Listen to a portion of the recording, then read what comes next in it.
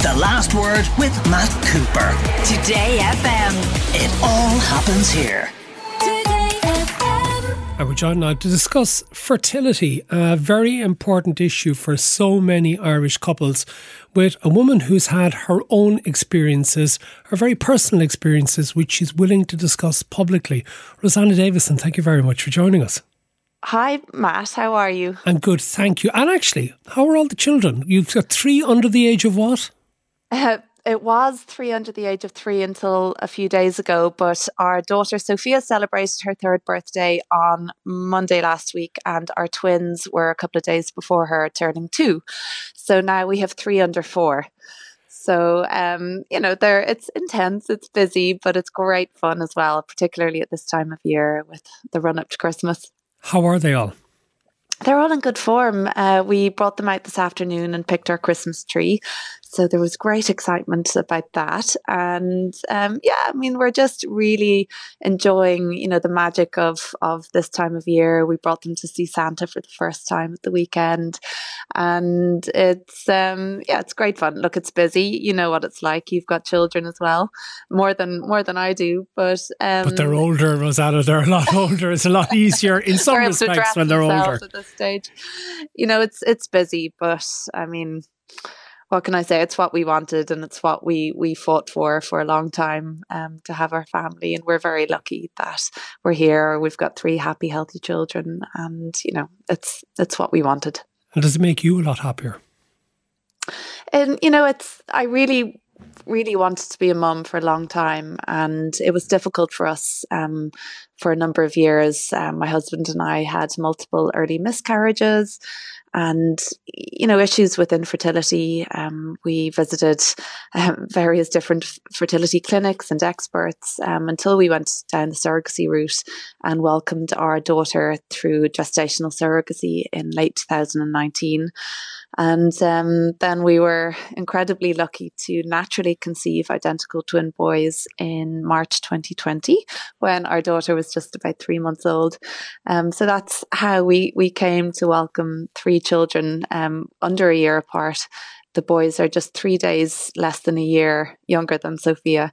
So it means that we have, joint birthdays, and hopefully we can have joint birthday parties for as long as we can get away with it.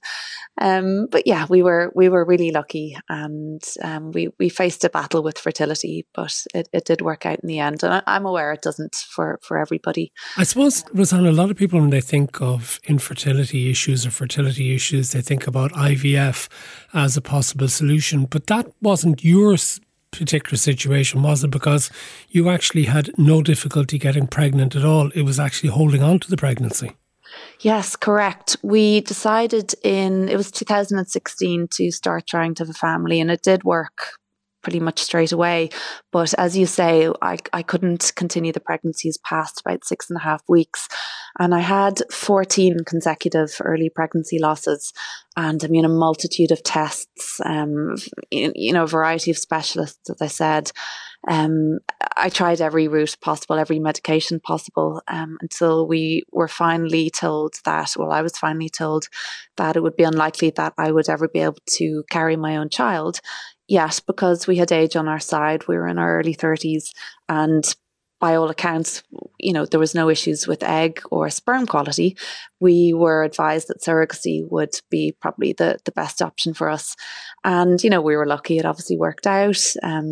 As I've spoken about, we brought our surrogate and her family over from Ukraine in April this year. And they've actually, that's the last time I was talking to you. You told me about that. How was, actually, and this is just a little diversion, but how was that all worked out for you?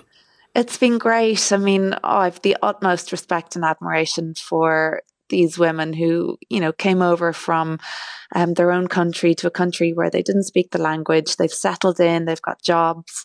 Their little girl is in a local school, and they're just getting on great. I think they're enjoying Ireland a lot, and they've just really settled in and made a life for themselves.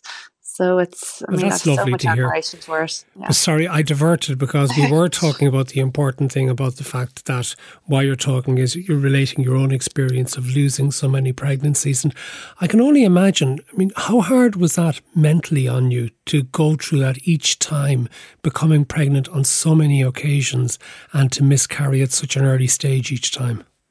It was it's lonely, isolating, traumatic.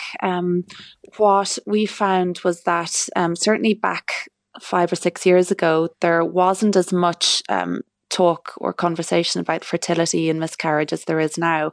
Certainly, Therapy Fertility Clinic found in their research that perceived cost of fertility treatment is a barrier for people seeking, treatment like IVF, but also the fear of embarrassment or judgment.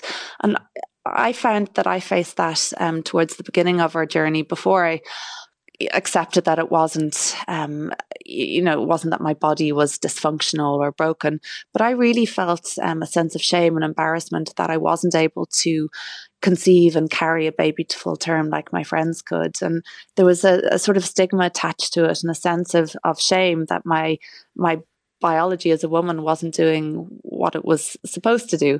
I worked through that though. I sort of came to terms with it and, made peace with the idea that I was the girl who couldn't have a baby.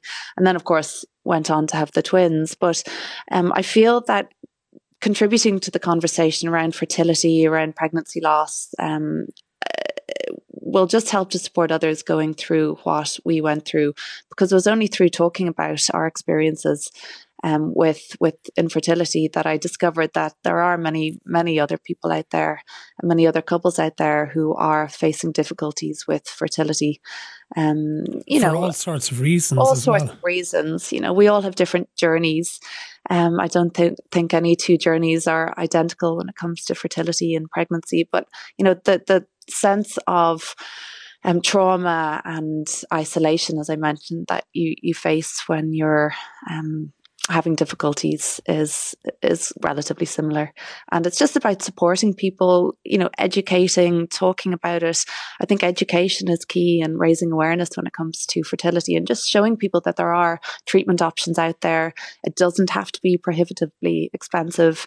Therapy Fertility has come out with lower cost solution, an ability to spread the cost as well for fertility treatment. So it's just about making it accessible to people. Not everyone has their family in their traditional way anymore. And there are various ways to create a family now, as we've done. So, it's just about raising awareness and supporting others going through it. Rosanna, can I ask you, when you were pregnant with the twins, how anxious and nervous would you have been as the pregnancy progressed in case it would go wrong again? I was anxious at the beginning, but once I'd got past that sort of first trimester, I did begin to relax, because once you can feel the kicks and movement, and believe me, there's plenty of movement with twins in there, that did reassure me. I was also brought in every fortnight for thorough scans there was a twin team in the hospital who really looked after me well. I actually found it more nerve-wracking to know that there was a woman thousands of miles away pregnant with our child when we went through surrogacy. I found that that gave me more anxiety, because I wasn't in control of her everyday movements. I kind of found myself thinking, oh, I wonder what she's eating, or does she check left and right when she crosses the road? Or, I find that more difficult, but at least I had more control with my own pregnancy. I knew what I was feeling. I could control what I was eating and doing and how much I was resting. So yeah, funnily enough, I found it a little bit easier. How was Wes during all of this? One of the themes that I've made sure to discuss when it comes to fertility and the journey that couples face is the support that you need to give each other as individuals, though, and as a couple. It was crucial to us to support each other, but also to have people outside of our marriage or our relationship that we could talk to in confidence. So, we had family members and close friends who knew exactly what we were going through. And it's so important to get that support if you are going through a fertility battle. I don't think we could have done it without the support of family and friends. But Wes was great. You know, he was the one who sort of picked me up after each pregnancy loss and dusted me off and you know, encouraged me to go again and keep trying.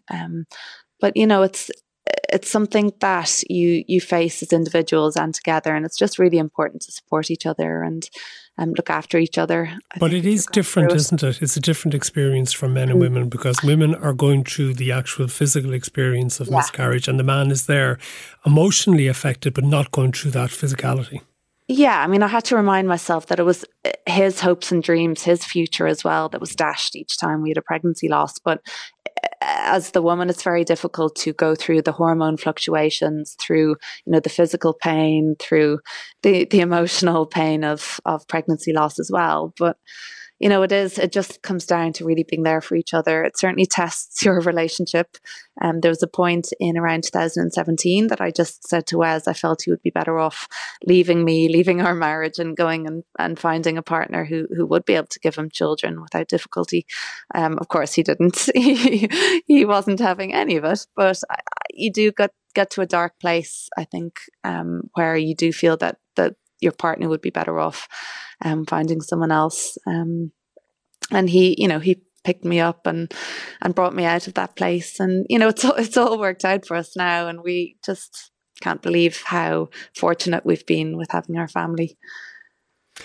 It's a great story. Rosanna Davison, thank you very much for being with us. Rosanna joined us today because of research released from Fertility and saying that cost is one of the biggest barriers to accessing fertility treatment. At least that's what about 83% of the public feel. Thank you very much, Rosanna, for being with us. The Last Word with Matt Cooper. Weekdays from 4:30. Today